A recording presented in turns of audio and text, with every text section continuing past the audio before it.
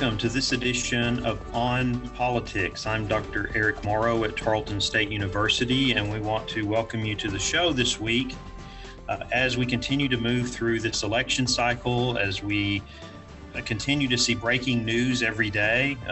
As I've heard many say, it's like drinking out of a fire hose right now because of the amount of change and issues that are coming up just almost on a daily basis as we move closer and closer to the 2020 election. And we're going to get to some of that in the second segment of the show, because we will welcome back Professor of Political Science here at Tarleton State, Dr. Malcolm Cross, who's also our resident expert on the presidency. And we wanted to talk about a couple of issues that have happened this past week. One, look back at the vice presidential debate. Now, I know this has been given a lot of attention and across all different media platforms, but we want to go back and look at it in terms of the history of these types of debates and really what their role is at this point, especially as this might be the last debate. It might have been the last debate that we have for this cycle, given other developments. And then in the second part of that, Dr. Cross, knowing his presidents and knowing some of this history that's critical, that often we see similar things come up, we want to look at how health issues have been treated by different presidents. And as we have seen with President Trump, this has become very politicized. And of course, it's kind of recognized that it probably always will. But in the way that it's been handled, it's looking at that and looking back to see what other presidents have done, because it's not always been the same. Certain presidents have not been as transparent as others. And we want to look back at that and give it a little more historical context, given all of the discussion about that. But in the first half of the show, I wanted to look at a couple of things. One is that today I had my training as an election judge, or I should say that was on Friday. We're airing here on Sunday, but I had my training as an election judge. And I wanted to go in a little bit into that, because I think if you've never done this before, it is a very engaging and interesting experience to really get on the inside of how elections work. And I know we had the interview back earlier in the cycle here with Gwenda Jones, the Erath County clerk, who is over county elections and that elections process and how all of that is carried on and processed with each election. But I want to talk about this experience today and some of the highlights from it. I do want to remind you that as we broadcast on Sundays at noon on KTRL 90.5 FM, that we're also streaming on tarletonradio.com. And if you miss any show, you can go back to SoundCloud, and that's On Politics with Eric Morrow, and you can access the previous shows. You can also download the podcast through Amazon or other podcast sources.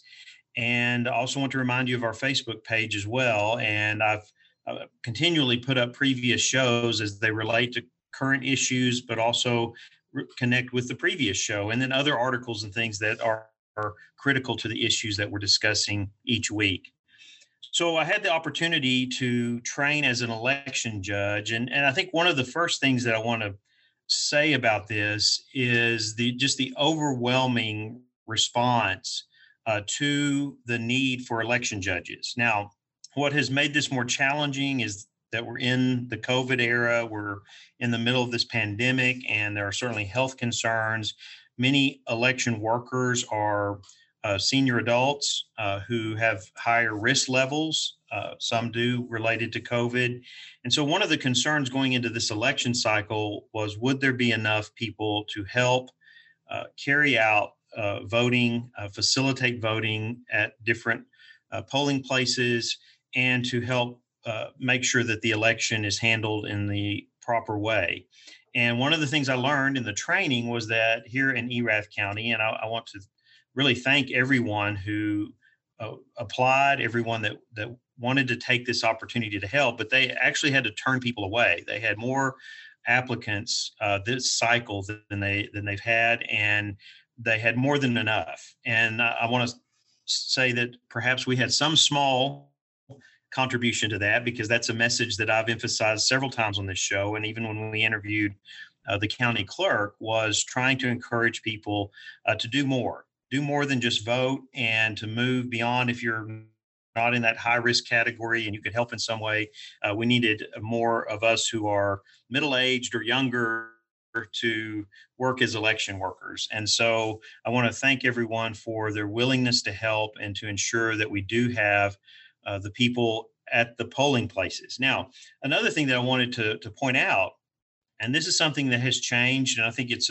one of those changes that we've seen in the past that is very beneficial, is that we're no longer talking about precinct polling places. So elections in the past in many places were set up where you had to go to a specific location depending on the precinct where you lived. And here in Erath County for this election, what are set up are what we call voting centers. Now, they are still in areas that would be precinct areas or communities or so on. But because of the technology that's being used, as long as you're registered, you can walk in and have that registration checked, have your ID. There's forms of ID that you need to have, military or a passport or a state issued driver's license. There's a election certificate. There's a state issued identification card. You can vote at any of these voting centers, and that's what they're referring to them as voting centers, because you can go into any of these. Okay, any location, Graham Street Church of Christ Community Center, the Texas Bank out on the North Loop, Dublin, Bluffdale, so on, where all these voting centers are. And what will happen is once you are checked in, it's going to print the ballot that will match up with your registration. Okay, where you live, with if that's in a certain school district, if that's in a city, whatever is being voted on with this election. And a lot of it is local as combined with national elections. And we do have some statewide. We have a senator that race for the senator that is going on as well. And so this makes it a lot more convenient, I think, in some ways. It takes away that confusion of, well, where do I go? Where do I go to vote? It also helps to facilitate things like drive-through voting. So people who are not able to get out of a car, if they're ill or if they're handicapped or in some way they're just not able to physically walk into a polling center, then workers can go out and get their identification, check it, and then they can vote using the equipment that's available. I think at one location here in Erath County, we have a tablet type voting, and then the other places the machines are actually portable and battery powered, where you can take them outside for someone to vote. But I think that's critical for people to know. You just need to go somewhere that's a polling or voting center and vote. And so what I saw this morning along with that was just the order and the planning. I think that's one of the things when you go through this training and you're preparing for election day, you're seeing the amount of work that goes into planning, especially for a general election when you know turnout is going to be quite high. And I think that's to be that's commendable. People are doing their jobs. People are working hard to make sure that voting is accessible, that people can go through that process and overcome whatever challenges might be there, and understanding how that works, using a machine, getting to a voting a center, knowing that you can go to any of these places, that you're going to have people there that are going to help you to get through this process. And a lot of planning goes into all of that for a wide range of reasons. I mean, part of it is just certainly the integrity of the vote, of wanting to ensure that people's votes are counted, that they do have the right to vote, and have registered, and they're coming to exercise that right. And that if they do have impediments on their part, that accommodations have been made to be able to help them to get through that process, as well as just the management of it itself. I mean, a place to vote is not a place for people to argue about politics, to share their opinions on certain issues. It is a place to vote for anyone to go in and make the vote that they choose, that they select the way they want to vote, and not be influenced by bringing the politics of all of it into the voting place. I mean, I think that's how, if we want to say sacred in one way, but how significant we see that right, that we protect that space. And so one of the things that I knew a little bit about this, but we were told more things about what you can do going into a polling place, and that's certainly not talk politics. But the other part of it is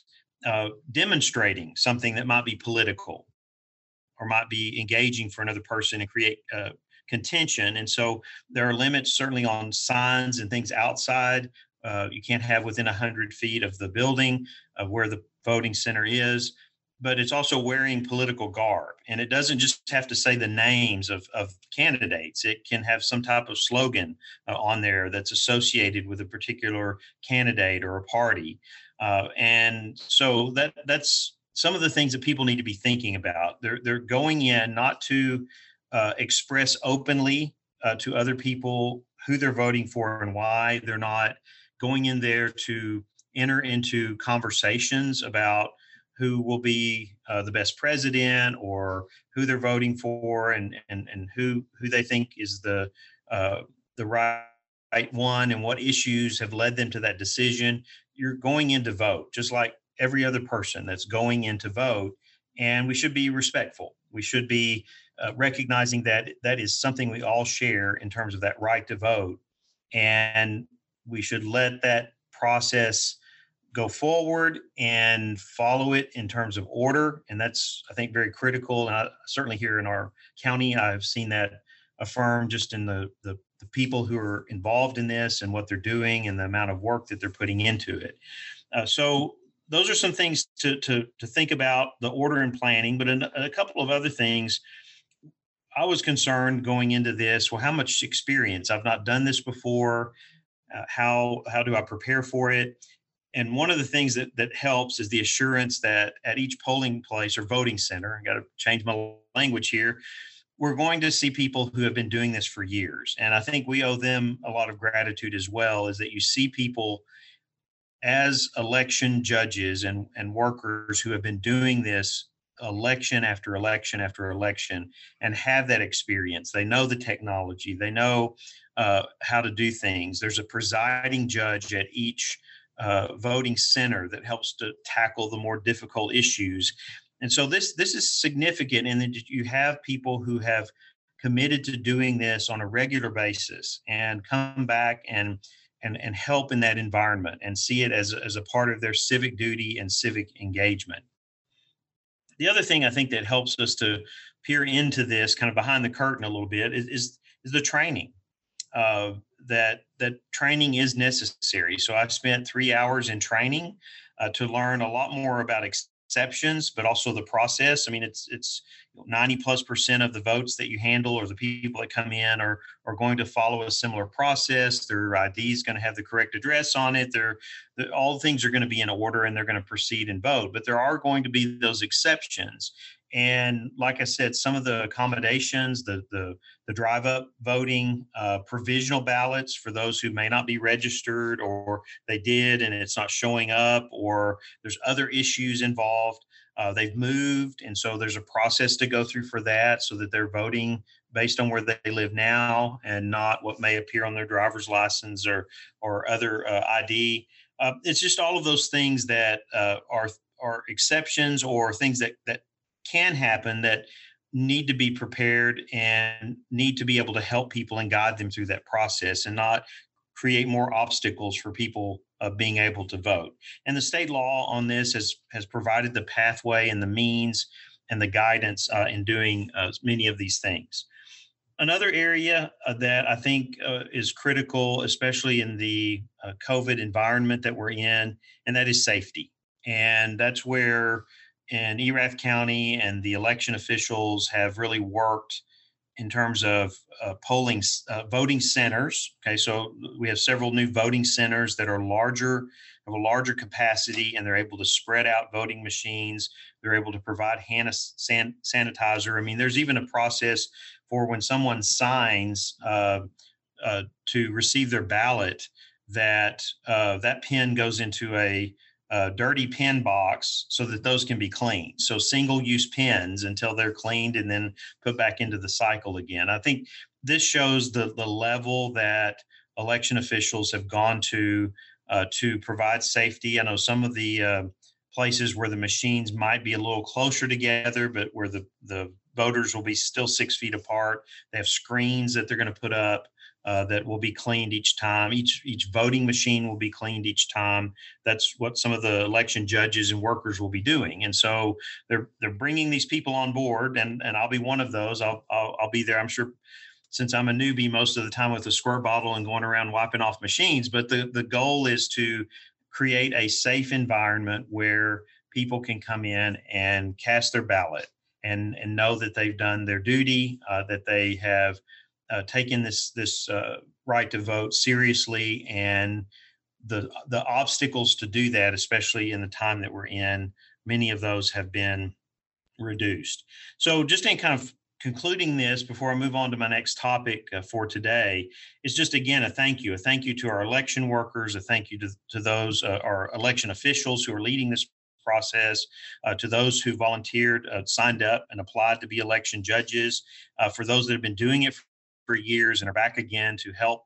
I think all of this shows that what we do right here at home, we can definitely trust the integrity of this process. But I also think this is a reflection. I think it's a reflection of people in these areas all over our country, that they're giving that time, they're giving that 12-hour day to be able to help ensure the integrity of the vote. And I think if in the interviews that I've heard and the things that I've read, and the really looking at the limited amount of fraud that has gone on in the past that has not influenced election outcomes, I think we need to counter that with in our areas, knowing the quality of the people who are giving their time and their effort and attention to ensure the integrity of this election. So keep all of those things in mind. Go vote. Early voting starts on October 13th here in Texas. And you can go on to the Erath County election site and find the locations and all the information you need, as well as I think there are 54 sample ballots, depending on where you live in the county. So you can find the ballot that you will see based on where you live, your precinct, your city or county, city or school. It'll all be Erath County, but you'll be able to look at some of that information and to be more informed. Before we take a break here shortly and then welcome Dr. Cross, I do wanted to talk a little bit about what is going on here in Texas, because we have a brand new University of Texas Tribune poll that gives Donald Trump a 5-point lead in Texas. And so this is, I think, great to look at. Here we are within a few weeks of the election, and we're also seeing these national numbers. And of course, at times we've seen in some polls that Texas has been in a dead heat, that Biden has made up some ground and that Texas was in play. In looking at all of this, and I rarely make predictions on the show or anything, but because I think maybe that's the political science side of me in here of saying, let's see what happens and let's analyze it after the fact. But I think I've been thinking all along that this is not the year that Texas goes blue in terms of the presidential race. I think it will be close. I think the polling shows us that it'll be close, and I think a lot of that will depend on turnout in urban areas of the state. If turnout is really high, and we're anticipating that it will be, but if it exceeds expectations, then I think there's a chance that not only will be this very close, but it will be in play. But I just do not see how that this cycle is the one that is going to do it. I think one of the things in Texas that we have to consider, as I've said before, when we look across the country, and that is that Texas has many of these mid-sized urban centers that are identify more with the Republican Party and Republican candidates. And that, if that turnout is high in those areas as well, that's going to offset the larger Democratic turnout in our major metropolitan areas. So that's always a factor. I think that at times it gets overlooked. I don't know that it's overlooked in this UT Texas Tribune poll. I think this poll probably is more accurate than many other polls that are out there in showing where these two candidates are statewide, and because they're factoring in some of those issues. But I think this is not the cycle. Maybe in another 4 years, we will probably see some House of Representatives seats that will go to the Democrats, that will change, that Republicans will lose some ground. We will see some state changes in the state legislature, whether that changes the makeup of the legislature. I mean, I think that's going to be an interesting thing to see out of this election. We certainly will see with the Senate race, John Cornyn has a sizable lead. It's not huge, but I think it's 8 points at this point, just as the same poll that was done with Biden and Trump shows that Cornyn is more likely to win this race. And I think that, again, that's a reflection of the turnout, as well as the spread right now between Trump and Biden. And one of the challenges here, I think, in Texas is for this to be a wider margin, is that the Republican candidate has to appeal to independents and even some Democrats. I mean, the percentage of people in Texas identifying with the Democratic Party is, or at least voting Democrat, not necessarily being members of the party, has continued to increase. And because of that, there's the need for a Republican candidate to draw from some of that vote to stay at the margins that we've seen in the past. But Trump is definitely not doing that. And in fact, it's moved the other way, where he had less of that swing vote from what we saw in 2016 that he can depend on. So as we go into it, there's still plenty of time here for other events to happen that may influence the outcome. But as we've said on previous shows, this is one of the most steadiest races that we've seen since 1940 in terms of the swing in polling, in national polling, and in other areas. And I just don't see that changing that much going into these final weeks, especially here in Texas, and enough that it would give Biden an edge to be able to win the state. I think all eyes are on many other states like Georgia and Arizona, certainly the traditional swing states, Pennsylvania, Florida, Wisconsin, Michigan, Ohio. We will see. I think those are going to be much more critical in this election than Texas. But we will watch it, and we will bring you commentary and analysis over the next few weeks, and certainly after the election, to see what happened. We're going to take a short break, and when we come back, we will welcome Dr. Malcolm Cross to the show, and we will talk things presidential. We'll be right back. Politics can be confusing, but On Politics with Eric Morrow has your back. Follow the show on Facebook. Search On Politics with Eric Morrow to stay up to date with the show and all the sources to follow right along.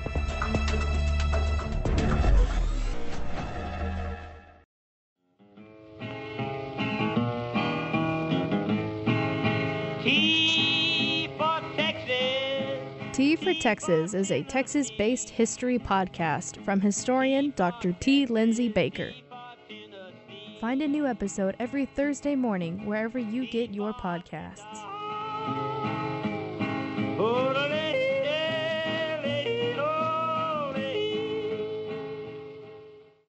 Welcome back to On Politics. We're glad you're joining us today. And in this second segment of the show, as I mentioned at the beginning, we are welcoming Dr. Malcolm Cross, Professor of Political Science here at Tarleton State. And as I said, also, Malcolm, to our listeners, our resident expert in the presidency. And Malcolm contributes columns in a number of places and writing regularly on a lot of these different issues. But when it comes to the presidency, and in this case, the vice presidency, and talking about debates, he's the person for us to go to here. And so welcome, Malcolm. Glad to have you on the show today.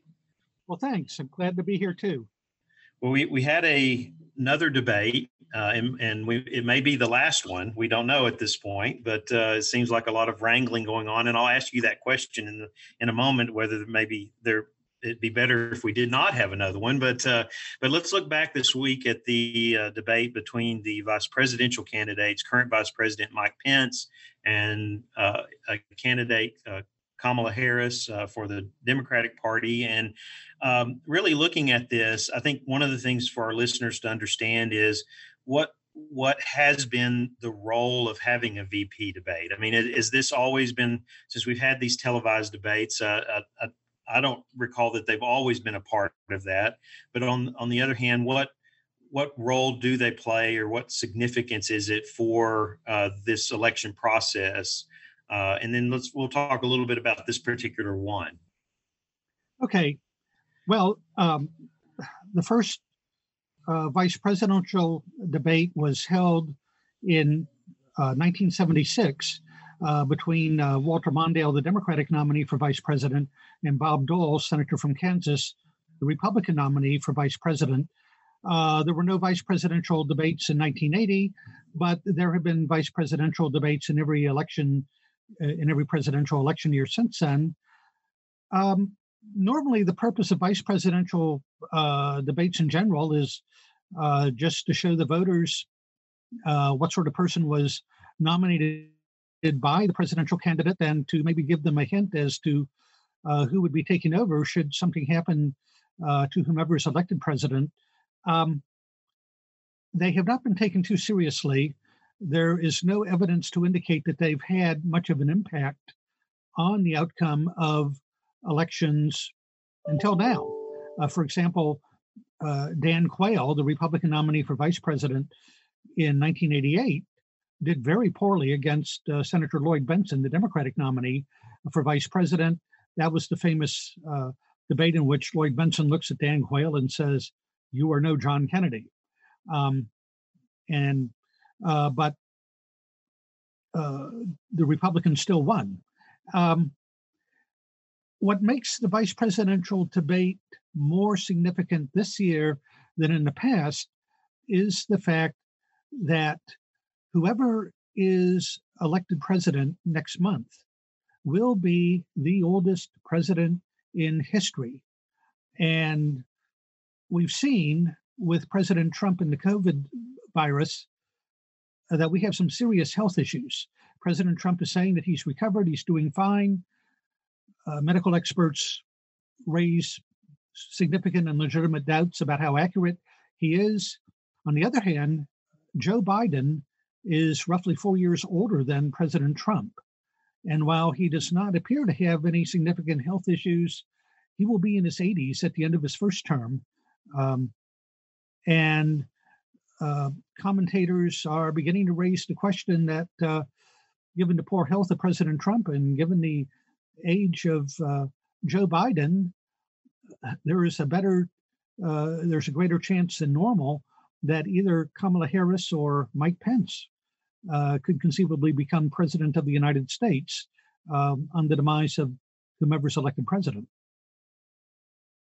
Well, we know that Mike Pence has had gubernatorial experience, executive experience now as vice president for 4 years. So I don't think going into this debate there was a lot of question about his capabilities. I mean, I think if you got into a partisan environment, of course, that would be there. But when you're looking at executive experience and seeing what he's had, I think there were a lot of questions about Kamala Harris. I think my question here is did in terms of their individual performances and not so much, again, the issues. I mean, those have been batted about in the news and media for the past week or so on the different policy fronts. And we did get to see a little more policy in this debate than we had seen in the previous one. But some of the things I listened to over the week, you had people saying, hey, this is what we needed to hear. If Senator Harris had to step into that role, does she exemplify, does she present herself in a way that people could see her being president of the United States, which is, I think, a very legitimate question. Based on performance, do you think that those concerns were met, or do you think that it raised additional concerns or not? Well, I think those concerns were met. First of all, a couple of points about executive experience. I personally think executive experience is overrated. For example, Abraham Lincoln had no executive experience before becoming president of the United States. And we, or presidential historians, normally say that Lincoln was our greatest president. Now, as far as Kamala Harris is concerned, she did indeed have executive experience as the Attorney General of California, running what she proudly refers to as the second biggest Justice Department in the United States, second only to the United States Justice Department. As far as her conduct and that of Mike Pence, I think they both established themselves as credible future presidents. Both were knowledgeable, both were well organized, both were relatively civil, both came across, in my opinion at least, as strong leaders. So I think based purely on their performance in the debate, they would come across as credible presidents. And of course, they both have significant executive experience as well. Kamala Harris as Attorney General, Mike Pence as former governor of Indiana. So contrasting the two debates, the first presidential debate between President Trump and former Vice President Joe Biden, and now looking at this one, there's a lot of conversation about the value of these, especially if you're going to have such a contrast, or what happened in the first debate, which I think became very painful for a lot of people to be able to watch that and really gain anything from it, which makes the case too to say, well, are these just become so political now in terms of strategy that they're really not about the substance, or do they have a place at all? And that might be an ongoing conversation if we end up seeing the last two scheduled debates canceled. One's already President Trump said he wouldn't do it virtually following the recommendation of the Presidential Commission on Debates. And then Vice President Biden immediately schedules a town hall type event with ABC on that evening. So, I mean, I think it's very likely that we may not have another one. But so what do you, I mean, is that maybe in terms of this race, that might be a good thing, but going forward and looking at the role of these debates, what do you see as the purpose they serve, or should this be rethought and looked at in another way? I think debates contribute a lot less to discourse than they sometimes get credit for. There's very little evidence to indicate that debates between party nominees change the outcome of elections one way or the other. Of course, you can never be entirely certain, because you can't replay an election, have an election with the debates, and then run it again without the debates and see what happens. But polling normally shows that at best, debates may have a little bit of an impact on the margins. And in a really close race for president, there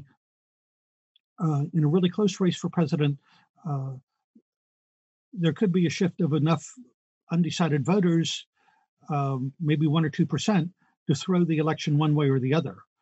Kennedy-Nixon might be one case. Kennedy did marginally better than Nixon, and Kennedy won the election. On the other hand, there's no evidence to indicate that, despite the fact that Walter Mondale clearly outdebated Ronald Reagan, at least in their first debate, that he was able to shift the dial in his direction one way or the other. As far as whether or not it would be a good way, a good idea to do away with the debates, if the only debate we had to mention we could look at was that miserable farce of a presidential debate, then we'd be doing everyone a big favor, not least of all President Trump, by just abolishing debates in the future. I have seen every presidential debate since 1960. I've seen every vice presidential debate since 1976. And I can say without a doubt that the debate last week was the absolute worst performance, the absolute worst debate. And quite frankly, the worst performance that has ever been offered by President Trump, the worst performance of any presidential candidate. And it would be highly beneficial if that were the model for future debates, just to do away with them. I would strongly recommend, not that I have any hope that President Trump would ever is going to hear my recommendation, that he take some lessons from Mike Pence. The debate on Wednesday had its flaws. Candidates evaded the issues. Candidates talked over each other. But if you were to say that the Trump-Biden debate was an F, I would give the debate, the vice presidential debate, a solid B. As I've indicated, both Pence and Kamala Harris handled themselves well. They spoke with a fair degree of substance, a great degree of knowledge. And if that was the model for future debates, I'd say, at the very least, they're not going to harm.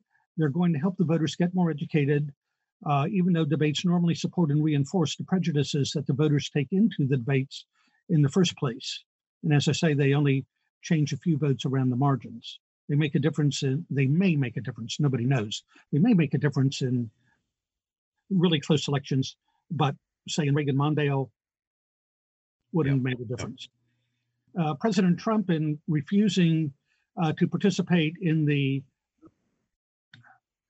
proposed virtual debate, is doing the right thing, but for the wrong reasons.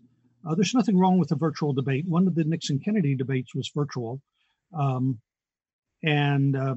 they were speaking from different, I think, from different coasts.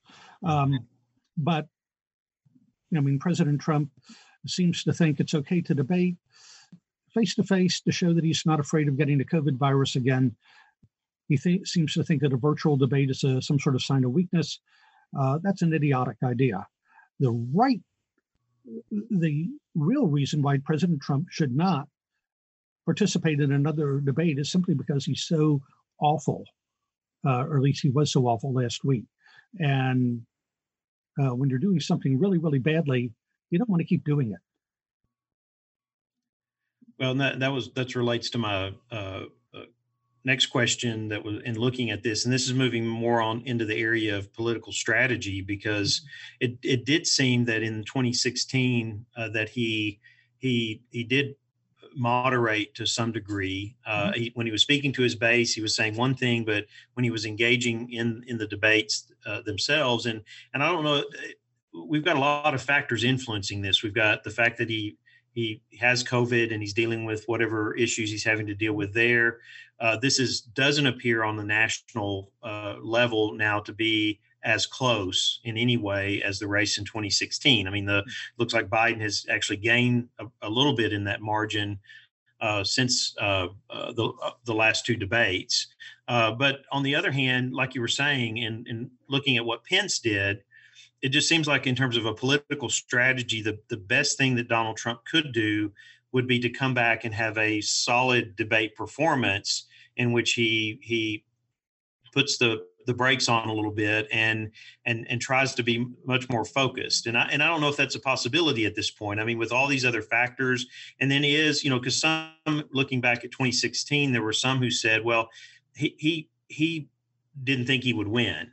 And so it was full throttle. And then as it became more of a possibility, getting the convention nomination, I mean, as he got closer and closer, I mean, is it a chance that he's fallen back into that with all of these factors that are influencing it? And he just doesn't care at this point. It's let's get this done and over with. I mean, that doesn't, to me, on the surface, doesn't strike me as his personality and approach that he would ever quit or give up or just kind of say, well, this is why are we doing this? Because it's not going to have an impact. But I didn't know if you had any thoughts on that. And looking at it more from the strategy perspective, if you were going into these final 3 weeks and you said, we've got some way to close that gap if we're going to have a chance to win this election, we've got to get it back within that 3 or 4 or 5% point margin across the country in order for it to be a possibility. Mm-hmm.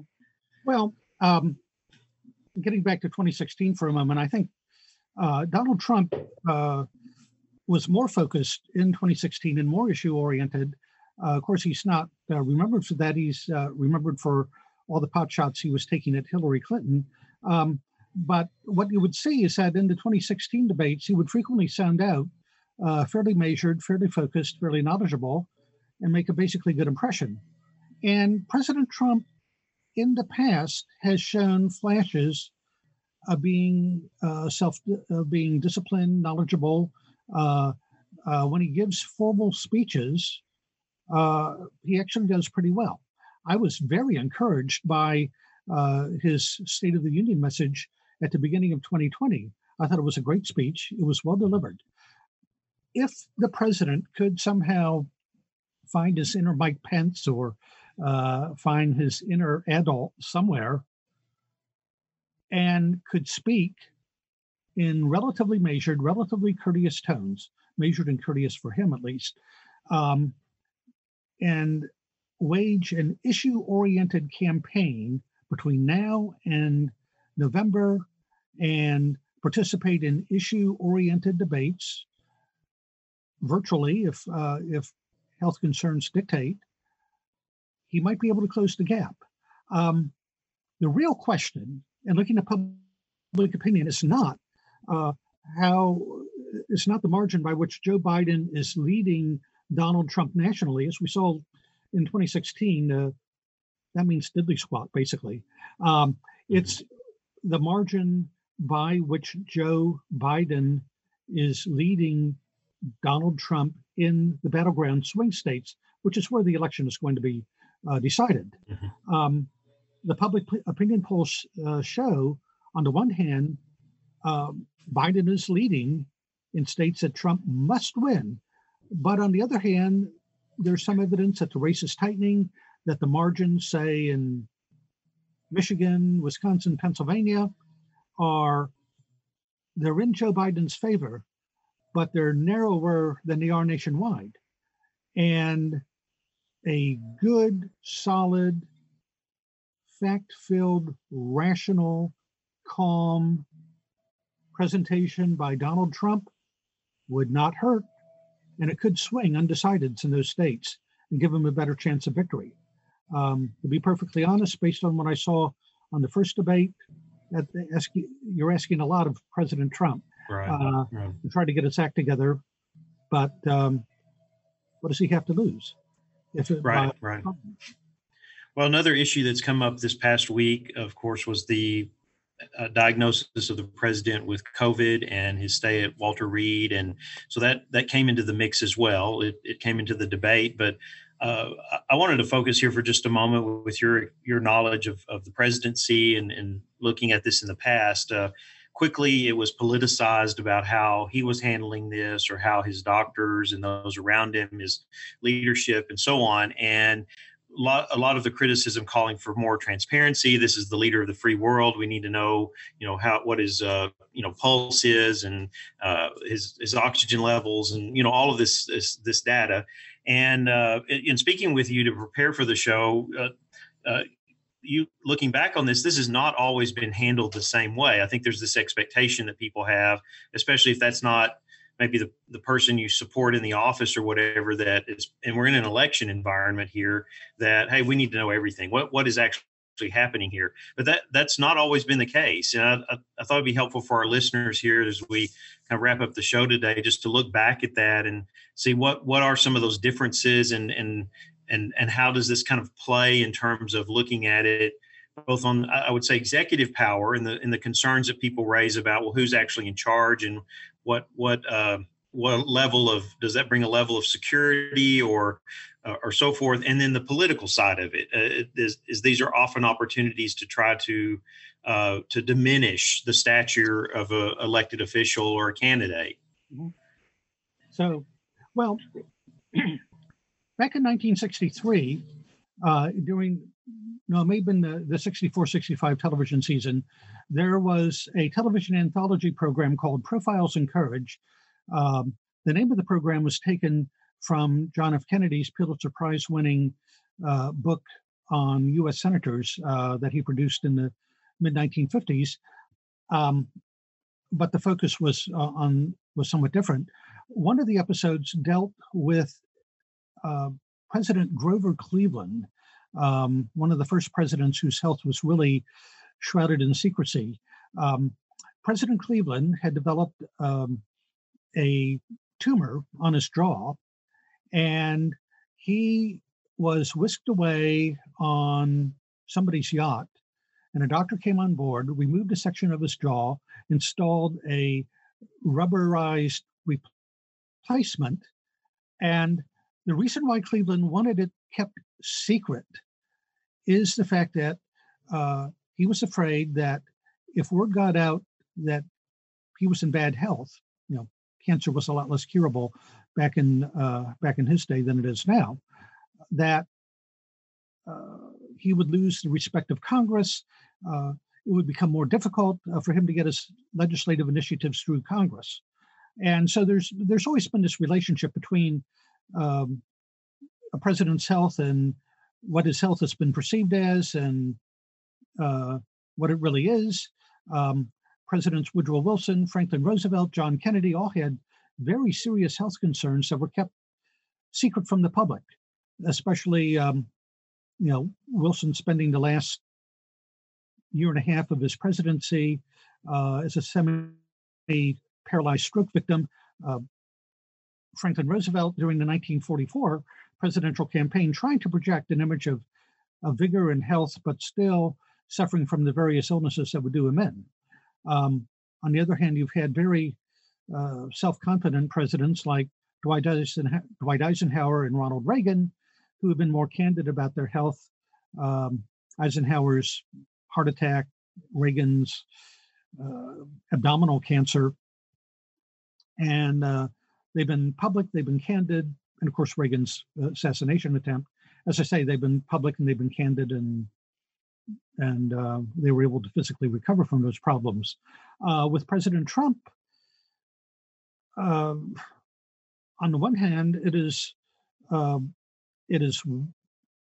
many healthcare professionals are saying that he's being absolutely careless, trying to get out in public again after his brush with COVID-19, and that he's behaving in an irresponsible manner. Some have raised the possibility that maybe some of the medicines he's taken have distorted his judgment. Nancy Pelosi has gone so far as to talk about examining the 25th Amendment, which deals with presidential disability, if and when and how and for how long to replace a president who may be medically disabled.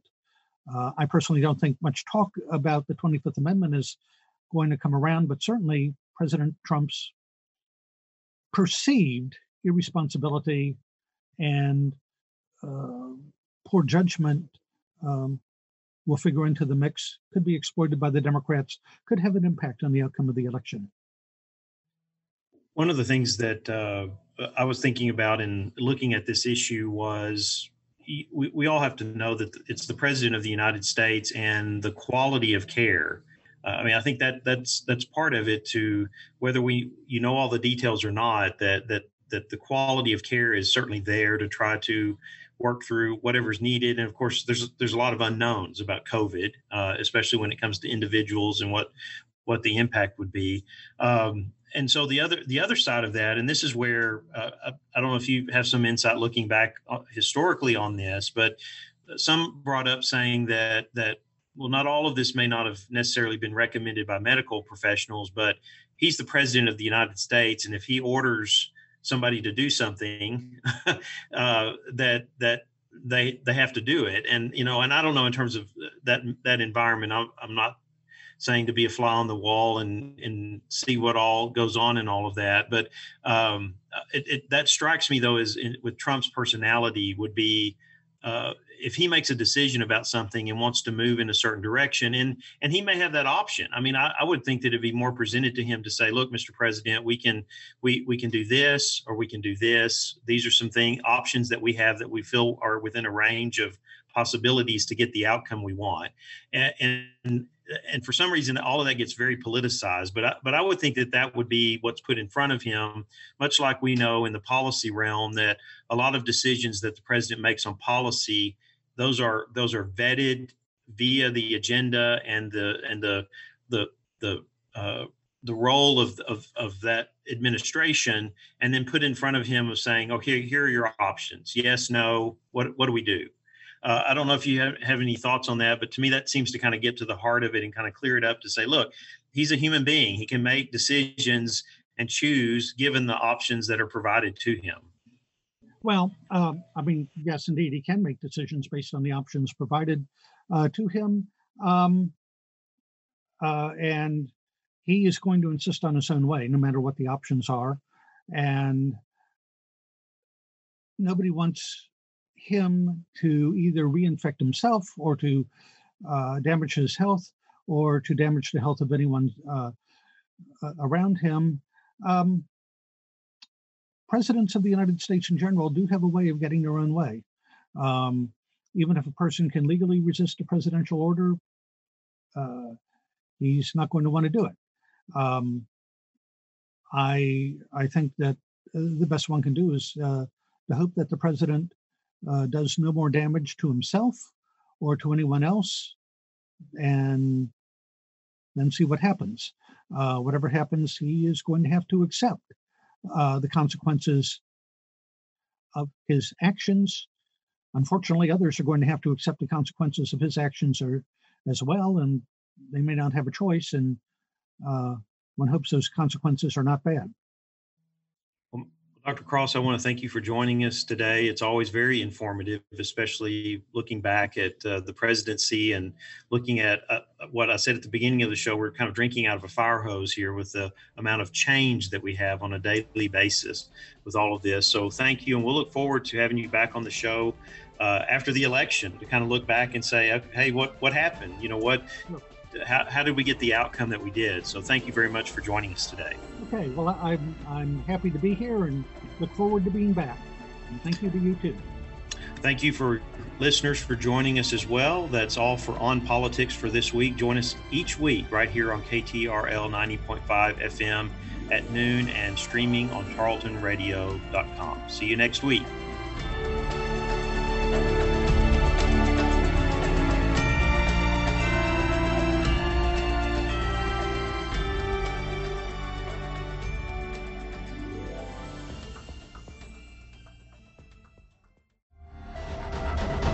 This has been a Tarleton Radio Network podcast with production from me, Taylor Welch, and me, Carissa Cole. Find more great shows by searching Tarleton Radio Network wherever you get your podcasts.